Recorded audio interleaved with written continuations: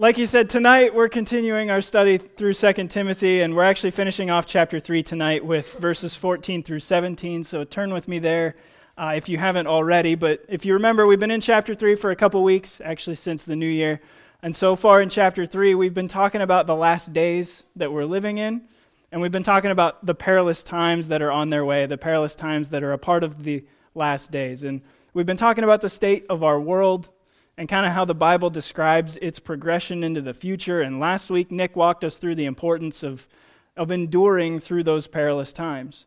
And so he talked about the godliness that we should be pursuing. You remember the picture of physical fitness and how godliness is our spiritual physical fitness that's required for us to endure. You know, you want to endure running a race, you have to build up your physical strength to run a race. You want to endure the last days and perilous times, well, you have to build up that spiritual fitness in godliness.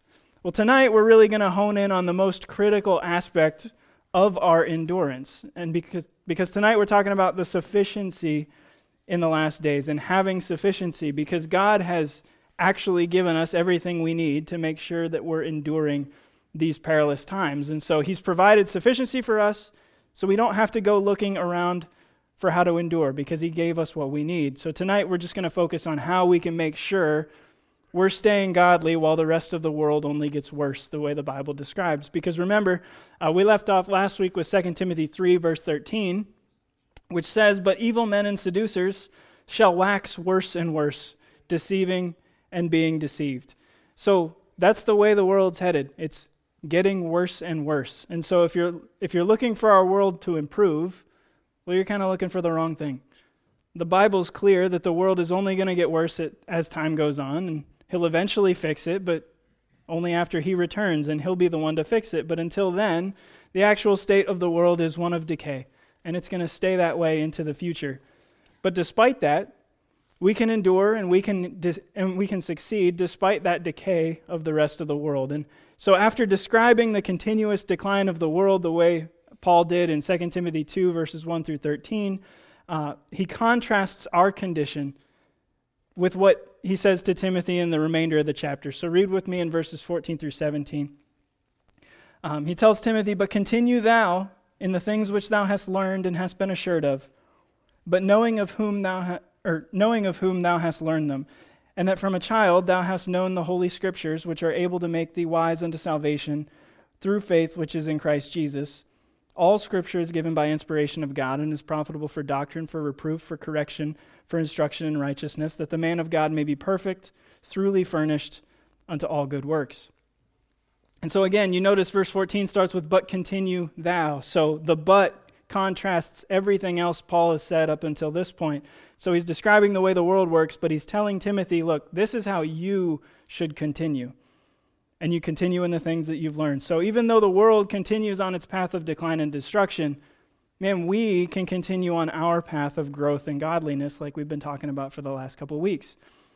We have a job to do as this world declines, and even though that job gets harder and harder as time goes on, we've been given what we need to continue growing stronger so we can endure and succeed even in the most difficult of times. So tonight we'll see that Paul gives Timothy the key to what he should be doing while the world's getting worse and worse. And from that, we'll see what we should be doing too. So let's pray and let's dig in. God, I thank you for this section of verses and, man, everything that it communicates to us and the encouragement that we should feel from the fact that you've given us what we need. And so, Lord, I pray that as we investigate that fact that you've given us what we need, that we'd be encouraged by that and we'd be strengthened and emboldened to do our jobs and to make sure we're allowing you into our life to guide and direct us every day. In your name we pray. Amen. All right, so let's dig into point number 1, which is what we see in verses 14 and 15, and that's the pursuit of maturity. And remember, Paul tells Timothy, "But continue thou in the things which thou hast learned and hast been assured of, knowing of whom thou hast learned them, and that from a child thou hast known the holy scriptures, which are able to make thee wise unto salvation through faith which is in Christ Jesus." So Paul tells Timothy to continue in the things that he's learned. So we clearly see the importance of learning things, and if that sounds simple, that's because it is. He references the fact that Timothy has been learning those things from the Holy Scriptures since he was a child. So we see the importance of continued learning as we grow, both as people and as Christians, because learning is critical to our growth. Psalm 119 verse 7 says, I will praise thee with uprightness of heart when I shall have learned thy righteous judgments. So learning what the Lord says leads to praising the Lord. We can't miss that connection. Learning the Bible isn't just about knowing cool things. It's about having the right heart attitude towards the world and towards life and towards what God says. We see in Romans 16 that learning actually helps you avoid bad doctrine. Romans 16 verse 17 says, Now I beseech you, brethren, mark them which cause divisions and offenses contrary to the doctrine which ye have learned, and avoid them. And so if you want to avoid believing bad doctrine, well, you have to learn good biblical doctrine. Otherwise, you'll just believe whatever someone else tells you to believe. And that learning has to come from the Holy Scriptures. Otherwise, you're just learning what someone else says instead of what God says. That's the difference between good and bad doctrine. Where is it coming from? And that's what lets you be assured of what you're learning, the way Paul is telling Timothy to continue in what he's learned and been assured of. It's actually what allows you to know who you're actually learning from. Because, yes, we learn good solid doctrine from human Bible teachers and our spiritual leaders all the time, but the only way you know that it's sound doctrine is because they don't just tell you what's true, they show you what's true from God's Word. That's why it's so important for us to learn from the Holy Scriptures, the way Paul credits Timothy with doing here in verses 14 and 15. Because the more you learn about the truth, well, the easier it is to spot the lies. Because the lies are only increasing. Remember, the evil men and seducers shall wax worse and worse, deceiving and being deceived. And if you want to avoid being deceived, well, you fill your mind with the truth. And the only place you can get the truth is from the Holy Scriptures.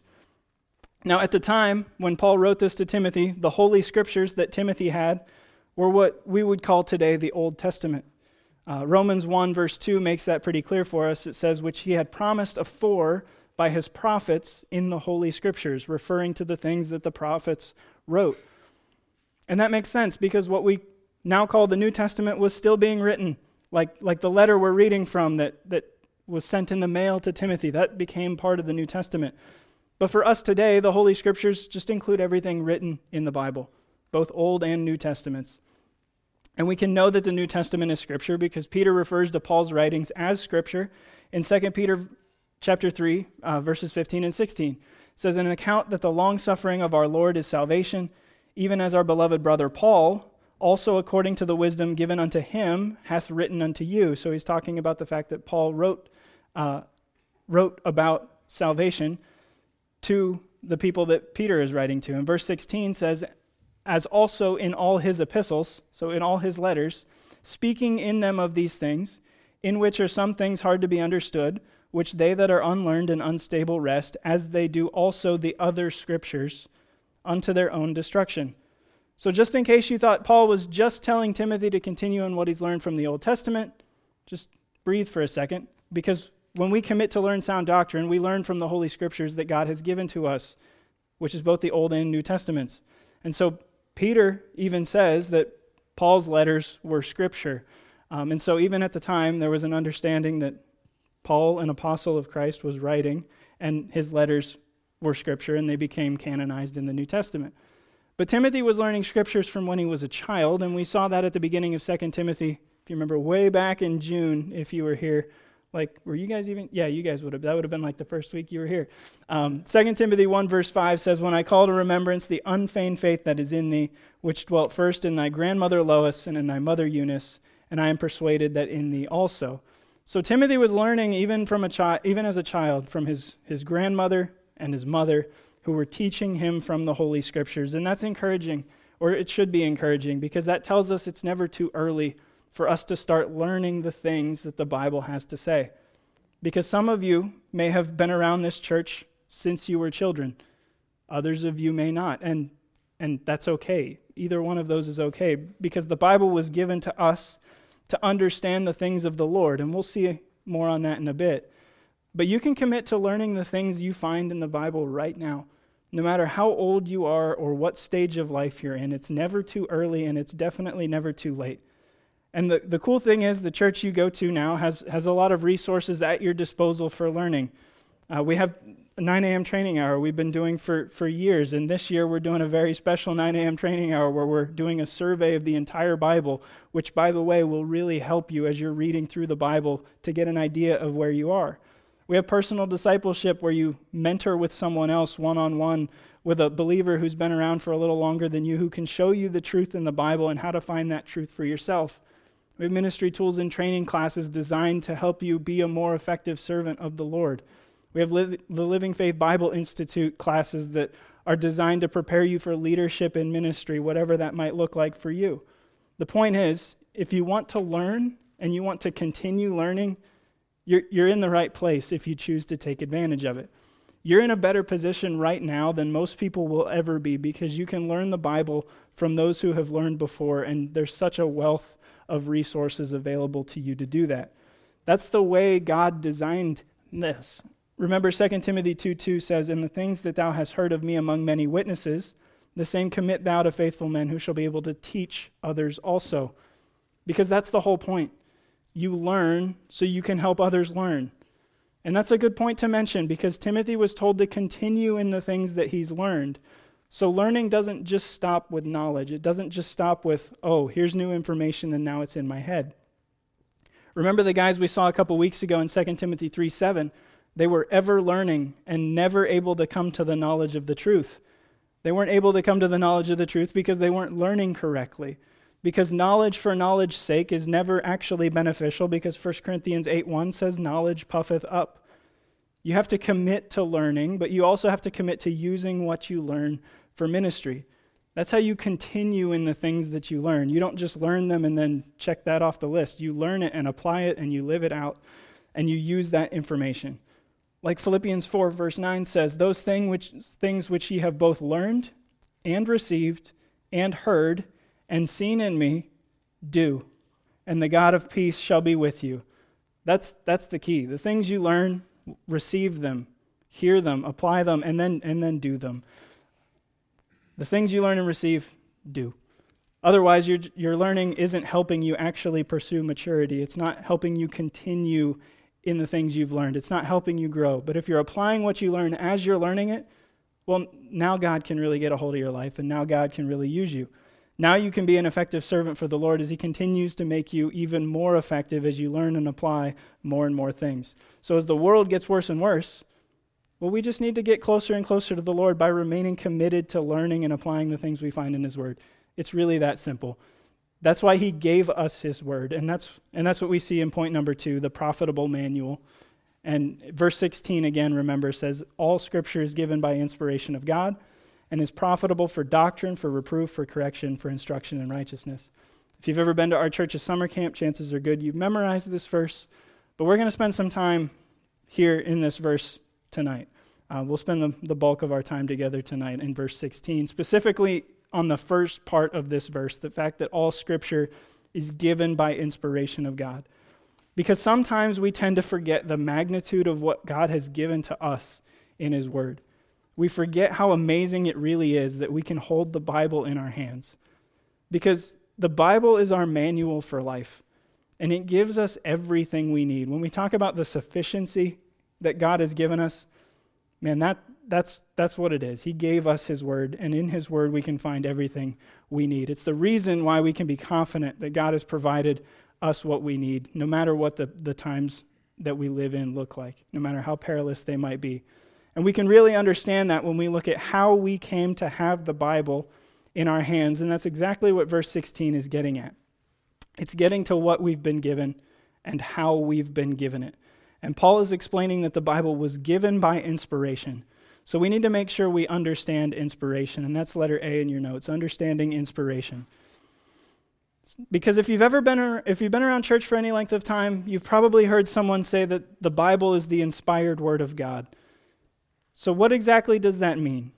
Well, notice that the verse doesn't actually say that Scripture is inspired. It says that Scripture is given by inspiration, and we'll see why that's an important distinction. 2 Peter chapter 1, verses 20 and 21 are critical to understanding that distinction.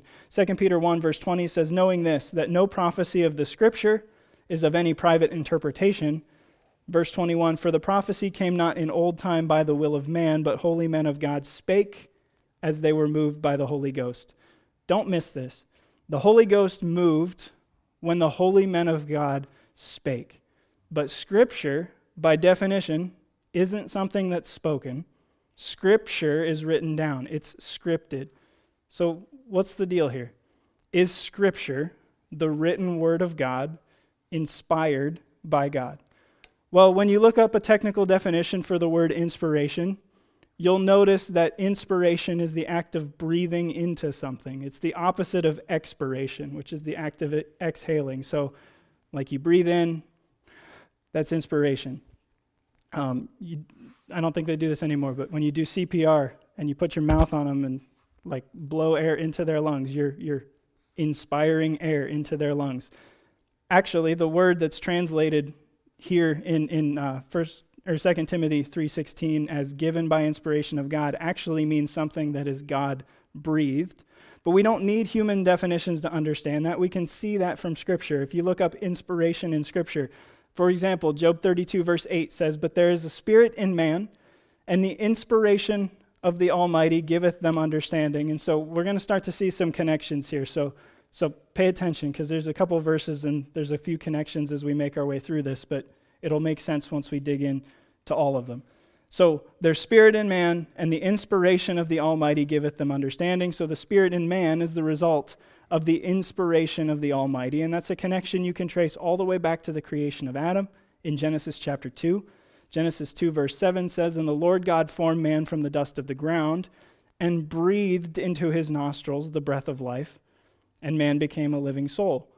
So Adam wasn't alive until God breathed life into him. So you have inspiration connected with God's Spirit. We saw that in Job 32. And you have God's breath being connected with life in Genesis 2 verse 7. And in Job 33, you have God's Spirit connected with his breath. Job 33 verse 4 says, the Spirit of God hath made me, and the breath of the Almighty hath given me life. So you connect all these dots. God breathes life into things. He inspires them. That inspiration comes from the Holy Spirit. God gave us Scripture through what holy men of God spake as they were moved by the Holy Spirit. So 2 Timothy 3:16 tells us that God gave us Scripture by inspiration. So the only reasonable conclusion is that God inspired his words to be spoken by those with their breath. He inspired his words to be spoken by those holy men of God before they were even written down. And that's what gives the words of God life. Hebrews 4:12 says, for the word of God is quick. And the word quick means alive. The word of God is alive. It was given life by the breath of God because it was given by inspiration. So the question is the Bible in your hands inspired, or was that just something that happened when God originally gave those words to men as his prophets spake as they were moved by the Holy Ghost? That's actually an incredibly important question, because the Bible doesn't say that Scripture is inspired. It just tells us it was given by inspiration. But that's where understanding inspiration also requires us to understand preservation, and that's letter B. Because God doesn't just tell us that Scripture was given by inspiration, he also promised that he would preserve his words forever. And we see that in Psalm 12, verses 6 and 7. It says, the words of the Lord are pure words, as silver tried in a furnace of earth, purified 7 times. Thou shalt keep them, O Lord. Thou shalt preserve them from this generation forever. So the Bible tells us that God will preserve his words, and it's very important that that's plural, and it doesn't say he'll preserve his word. The subject of verse 6 is the words of the Lord, and verse 7 says he'll keep them and preserve them from this generation forever. So not only do we know that his written words were originally given by inspiration, we know that God keeps his words through preservation. And so the question is, do you actually believe that? Do you believe that promise? Because unfortunately, most of the Christian world doesn't actually believe that. Just about everyone agrees that God inspired his words, but most people think that only the original copies were inspired because they don't believe in God's promise to preserve his words for us. In fact, if you check around on church websites, you might find their statement of faith where they tell you what they believe, And you'll probably read something that they believe that God's word was inspired in the original manuscripts or in the original autographs or something like that. Like God inspired them the first time they were written down is what they're saying. Well, just forget for a second that we just studied out biblically that inspiration is spoken and not something that's written down. If God hadn't promised to preserve his words for us, well, then their way of thinking would kind of make sense. Think about it. Even if God originally inspired his words, those words were originally written down thousands of years ago in Hebrew, Greek, and a little in Aramaic. Over thousands of years, humans copied those words over and over again, making copies of copies, translating those words into Latin and eventually into English and other languages, making copies of those translations. Humans make mistakes. You remember playing telephone when you were kids? I don't know if kids still do this, where they line up and the first person whispers something into the ear of the next person, and then you whisper what you heard into the next person's ear, and by the time it gets to the end, it's all messed up. You start with check in the basket, and you end with chicken musket, and it's different. You get there really quickly. Differences in language. So you've got the problem with the copies of copies. You've got problems with translations because differences in languages prevent you from being able to translate word for word 100% of the time. Anybody who's ever studied a foreign language could tell you that. So even if God's words were originally perfect when he inspired them, well, certainly they can't be perfect now, right? After all those years of copying by hand, by the way, the printing press wasn't invented until fairly recently compared to when the Bible was written. There's bound to be some errors somewhere that makes what we have today deviate from those original manuscripts. But here's the problem. Not one original manuscript of any passage of Scripture still exists today. Sure, we've got some old ones that are in some museum somewhere, I'm sure. I've never seen them, but I'm sure they exist. But no one pretends to have an original copy. So if God's words were only inspired in the original manuscripts, none of God's words are actually inspired now. And so it's not the museums preserving God's inspiration if God's inspiration is only found in the original manuscripts. And that's a problem, because how could we possibly know if what the Bible says to us today is actually the words of God that were given to man thousands of years ago if we don't have the original copies to compare them to?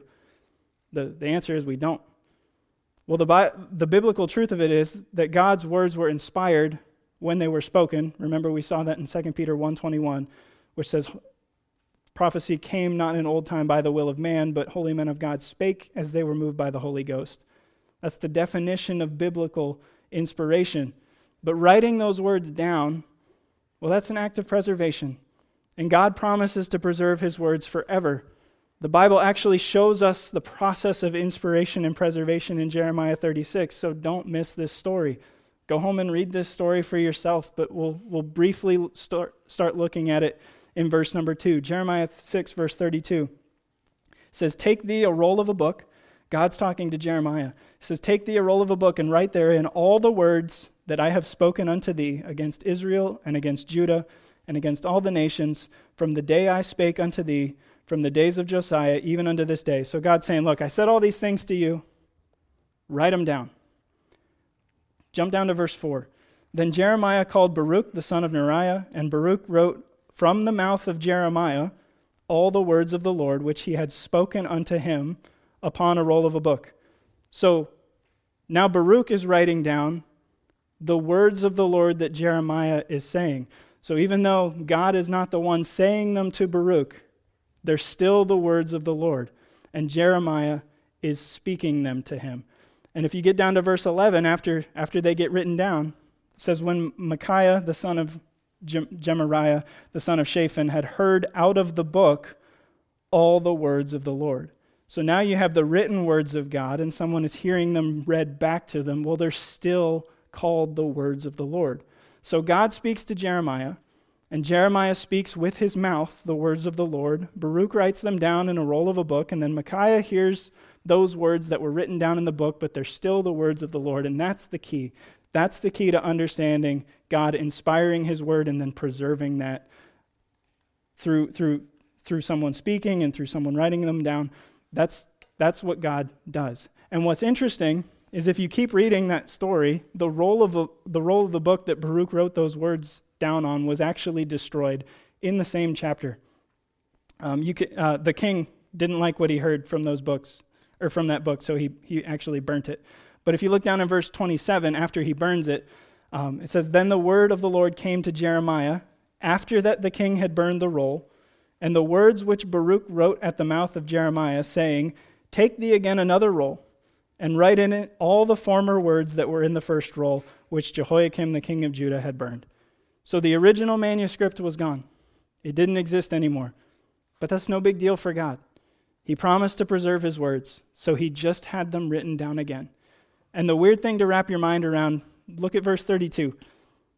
Then Jeremiah took another roll and gave it to Baruch the scribe, the son of Neriah, who wrote therein from the mouth of Jeremiah all the words of the book which Jehoiakim king of Judah had burned in the fire, and there were added besides unto them many like words. So not only does God preserve the words from the original manuscript that was lost, but he also added words to it the second time. But that's okay, because God's inspiration and preservation are still valid. In fact, you could say his words got better the second time if God saw fit to add things. And that's an important thing to understand when we're trying to understand translation, and that's number 3. Because translation is the other thing you have to talk about when you're talking about how we got the Bible, because it was given to us by inspiration, but you're tracing it through preservation and through translation, through history, which is hard to do. I'm not smart enough to do all that stuff, but you can see what the Bible says about that stuff and have faith enough to trust that God is powerful enough to preserve his words for us the way he promises, despite the fact that we have the Bible in English and it was originally written in not English. Because yes, translation of human languages is rarely a one-to-one, word-for-word thing. You can ask anybody who studied a foreign language for like 5 minutes. That's the case because different languages don't always have words to describe the same things. So when you translate from one language to another, you want to translate in a way that communicates the same things as originally intended, but you can only use the words that are available in the language you're translating to, and that's a tricky thing. So from a purely human perspective, it makes sense for us to question the validity of Bible translations from the source languages to modern English. But when we consider God's promise to preserve his words for us, well, it becomes a different discussion. In fact, the Bible has some things to say about translation. If you look up forms of the word translation in Scripture, you'll quickly see that the Bible is very careful to only use the word translation to describe something that's changing from a worse state to a better state. So whenever you see something in Scripture that's translated, it always ends up being better after the translation than it was before, and that's not how we think of translation, especially when it comes to languages. You know, we use the phrase, something got lost in translation, because that's what happens when you translate from language to language. You lose cultural references, you lose all this stuff. But that's not how the Bible uses the word translate. For example, look at what Hebrews 11 verse 5 says about Enoch.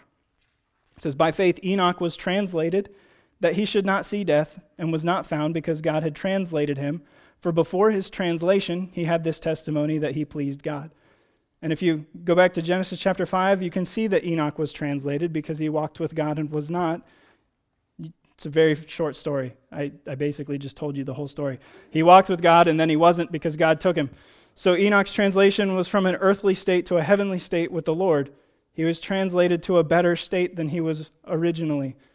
You can see another example of translation in 2 Samuel chapter 3, verse 10. It says, "To translate the kingdom from the house of Saul, and to set up the throne of David over Israel and over Judah from Dan even to Beersheba." So the king of Israel was translated from Saul, who was the first king, to David, who was the second. And if you know anything about those two guys, you'll know that David was an incredible improvement over Saul. David was the man after God's own heart. Saul was not. David was God's choice for Israel's king. Saul was not. The translation of the kingdom from Saul to David was a good thing for the nation of Israel. And one more example in Colossians 1 verse 13, it hits a little closer to home. "Who hath delivered us from the power of darkness and hath translated us into the kingdom of his dear Son." So if you've been saved, you've been translated from darkness into his spiritual kingdom. We talked a little bit about that in our Shining series in December, and that's obviously a good translation for each and every one of us who belong to the Lord.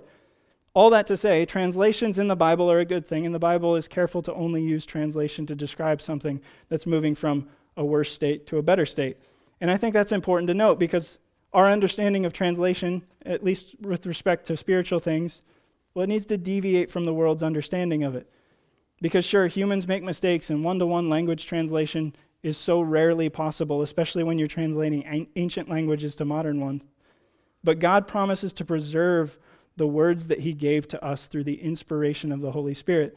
So is it really a stretch for us to believe that God can use people who translate the Bible similar to how he used people to speak it and to write it down in the first place? Is God somehow not powerful enough to do that? Don't be ridiculous. He tells us he's going to do it. And here's something to think about too. Check out Mark chapter 15, verse 34. When Jesus is hanging on the cross, it says, "And at the 9th hour, Jesus cried with a loud voice, saying, Eloi, Eloi, lama sabachthani," which is being interpreted, my God, why hast thou forsaken me?" Okay, put your thinking caps on. You have Jesus saying something in Hebrew in Scripture. And what he says is translated or interpreted into English for us. And when that was originally written down, the book of Mark would have been in Greek. So, recorded in the pages of Scripture, you see a translation from one language to another. And if all Scripture was given by inspiration of God, and God promises to preserve all of his words, does that make this an inspired and preserved translation? That's something to think about. Because ultimately the point that Paul is making here in 1 Timothy 3:16 is that Scripture is profitable for us because God inspired it and preserved it for us. He gave mankind his words through inspiration, and he preserved those words for us. Even though translations of those words surely changed them from what they originally were, we can trust God's promise that he preserved for us the words that he wants us to have. And we can hold those words in a book. Praise the Lord. And like Troy said on Sunday, we believe that God preserved his words for us today in English in the King James Bible. Maybe you agree with that, maybe you don't. But that's the faith that we have in the words of God, because here's the deal, and I'll keep this very short. I'll try to keep this very short. If we believe that God perfectly preserved his words for us today like he promised he would, then we have to face the fact that there are other more modern English translations of the Bible that are different than the King James Bible. Some places are so significantly different that they say things exactly the opposite of what the King James Bible says. I have a list, and this isn't exhaustive, but there's 50 verses that I've compiled in here with 5 different Bible translations, and I highlighted the differences and kind of broke them up into categories, and there's just like 50 or so here, and these are the ones that I would consider to be the most important, just based on me looking at them. It's certainly not exhaustive. The list goes on and on. But there's a lot of changes about what the Word of God says about itself. There's verses that are completely missing from other Bible translations. Acts 8:37 is the one everybody knows. There's partial omissions where whole sections of verses are just gone. There's a lot of things that brings into question the deity of Christ in certain translations, where Jesus says, "I and my Father are one." In most of the other translations, he says, "I and the Father are one." Luke 2:33, Joseph and his mother marveled at those things which were spoken of him. Well, the other translations say his father or the child's father, and Joseph was not the child's father. The Lord was. There's some things that get confusing about Satan and who Satan is. Some of the newer translations use the phrase day star to refer to Satan, which is something the Bible uses to refer to Jesus. So make of that what you will. There's questions of salvation that can pop up from, can you be severed from Christ? Because that's a phrase that shows up in the ESV and in the NASB, but that doesn't show up in the KJV.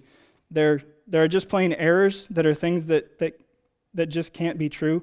Galatians 5:12 is good. "I would they were even cut off which trouble you," saying people who trouble you, like I want them out of here. The ESV says, "I wish those who unsettled you would emasculate themselves." That's like when you cut part of your body off, guys. Anyways, there's just, I've got this list up here, so if you're interested, come look at it. There's just a bunch of places that say the complete opposite thing. His ways are always grievous. Psalm 10:5 says, All the other versions say his ways are always prosperous. Which is it? Because both of those things can't be true. And so that's the point. When you see differences like that, well, they both can't be the Word of God, so which one is it? Well, you're going to have to figure out which Bible version is consistent within itself and what it says, because some of these differences are small. They only change the meaning a little bit. Some say entirely opposite things. Some verses are entirely removed. So they can't both be perfectly preserved words of God if they communicate different things. And if we go with the King James, or we go with the King James Bible, because those other modern translations say things that aren't consistent with what the Bible says in other places. So when Philippians 2 says that Jesus considered not equality with God something to be grasped in a different translation of the Bible, well, that doesn't line up with what the Bible says about who Jesus was, because he was equal with the Father, because he was God. So just be aware of that. It's a rabbit hole you can dive down if you're interested, and I promise you that if you do, it's only going to build your faith in the words of God that he's inspired and preserved for you today, and you will be more confident than ever in the book that you're holding in your hand. It'll help you understand why the Bible is so profitable, because it was given by inspiration, and it was preserved for us today through copies and through translations. It's profitable because it's the words of God, and we can hold it in our hands. And Paul even explained what it's profitable for. It's profitable for doctrine, and doctrine's telling us what's right. It's profitable for reproof, and that tells us what's wrong. So like when Cody was up here and said, you guys do this wrong with the sign-up sheets, that's reproof. It's profitable for correction, and that tells us how to get right. It's profitable for instruction in righteousness, and that tells us how to stay right. So in the pages of the Bible, you can figure out what's right, what's wrong, how to fix what's wrong, and how to stay on the right course. It has everything you need for life. Every situation has an answer in the Bible, and it's the profitable manual that God gave us by inspiration and preservation. It's his words that he gave us to live by, and it's sufficient for every area of life and for every situation, which is why 2 Timothy 2:15 tells us to study to show thyself approved unto God, a workman that needeth not to be ashamed, rightly dividing the word of truth. And the KJV is actually the only English Bible that uses the word study there, by the way. The other Bibles tell you to do your best to present yourself approved unto God, but they don't actually tell you how to do it. God tells you how to do it by using the word study. He wants you to study his word. He wants you to rightly divide the word of truth so that you can know it and apply it in your life. And if you do that, you have what you need to be successful. He gave us everything we need in his word, so let's commit to studying it and using it. Because when we choose to do that, it sets us on a course that'll land us in verse 17, which is point number 3, the perfect man. And this one will go quicker. Verse 17 again says that the man of God may be perfect, thoroughly furnished unto all good works. And there you see the goal. The goal is to be perfect. And before we dig into what that means, don't forget that, this verse says that the man of God may be perfect. And Timothy was actually the only man in the New Testament who's referred to as a man of God. We saw that actually last year in 1 Timothy chapter 6, verse 11, where Paul writes, "But thou, O man of God, flee these things and follow after righteousness, godliness, faith, love, patience, meekness." And here in 2 Timothy 3, Paul is contrasting the man of God from the ungodly men that we've been discussing in the previous weeks in the earlier parts of this chapter. Because the man of God has the word of God and the power that comes along with that. The ungodly men don't. So they're on a much different path than the man of God is. Because God wants the man of God to reach perfection, being thoroughly furnished unto all good works. And perfection in the Bible doesn't refer to flawlessness the way we normally use that word. Perfection refers to completion. And you can see that in 1 Corinthians 13, verse 10, which says, "But then that which is perfect is come, then that which is in part shall be done away." So perfect is contrasted with in part or partial. And that gives us the biblical definition of the word perfect. It just means complete. So when we're talking about a person being complete, you're talking about a person being fully mature. And that's exactly what God wants for you. He wants you to be fully mature and realize your potential through him. 1 Peter 5:10, it makes us clear on that. It says, "But the God of all grace, who hath called us unto his eternal glory by Christ Jesus, after that ye have suffered a while, make you perfect, establish, strengthen, settle you." That's what God wants for each of us, and that's why he inspired and preserved his words for us, so we can have the doctrine, the reproof, the correction, the instruction in righteousness to get us where we need to be, regardless of what the world around us is doing. So no matter how bad the world gets, God has us on a course to be conformed to the image of Jesus. Romans 8:29 says, "For whom he did foreknow, he also did predestinate to be conformed to the image of his Son, that he might be the firstborn among many brethren." So when it comes to our completion and our maturity, well, Jesus is the goal. He's our example. So we follow Jesus, and we follow him through the words of God that have been given to us. And we grow and learn with the goal of being more and more like him every single day. And we have that goal so that we can be more effective servants of the Lord. Because the more like Jesus we are, well, the better job we can do as his representatives in the world. Never forget why he saved us. Ephesians 2:10 says, "For we are his workmanship, created in Christ Jesus, unto good works, which God hath before ordained that we should walk in them." Our salvation is for good works. It's to enable us to do good things for the Lord. It furnishes us to that end. So despite the declining state of the world, if we allow God to conform us to Christ through the words he gave us in the Bible, he can use us to accomplish his mission anyway. He's given us what we need to be successful. 2 Corinthians 9:8 says, "And God is able to make all grace abound toward you, that ye, always having all sufficiency in all things, may abound to every good work." He gives us sufficiency, and that allows us to accomplish good works for him, no matter what else the world's doing. The Bible's sufficient for our growth and maturity in him, no matter what the conditions that we're living in are. It's what we need. And it's why our ministry at this church always focuses on the communication of Scripture, because having it is a blessing, and it's something we need to lean on and rely on to guide us, because it's sufficient for us. So if you believe that God's given us what we need, if you believe that he's given us sufficiency through his word even in these last days, then just allow his words to get into your life every single day so that they can change you. The goal is to be like Christ, and you can't do that without reading, studying, and doing his word. We have what we need, no matter what goes on around us in the world. We go to a church that believes and trusts in the sufficiency of Scripture. We go to a church that invests the Word of God into people so that they can be successful ministers for him. So let's just commit to doing that. Figure out what your next step with the Lord is, and then just do it. Don't worry about what other people around you are doing. Like Cody said, you're all adults now, and you alone can control the trajectory of your life. So trust in the sufficiency of God's Word and let it shape you. Refuse to let the world shape you. See it as your enemy. See the Word of God as your guide and allow it to be what directs you and makes your decisions for you every single day. Let's pray. God, we're humbled and thankful for your word and the amazing gift it is that you've given mankind your word by inspiration and then promised to preserve it for us today. And so, Lord, we put faith in that. We put faith in that promise that you offered us. And we trust that the words you've given us in Scripture are your words. And so, Lord, we choose to live by them. We choose to invest them into one another and invest them into other believers so that they can go and do the same. Because you've given us everything we need. You've given us sufficiency no matter what else is going on. And so, Lord, we're thankful for that.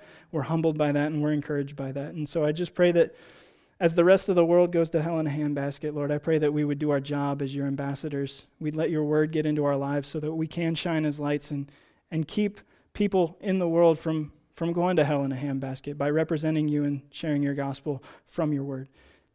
We love you, Lord. In your name we pray. Amen.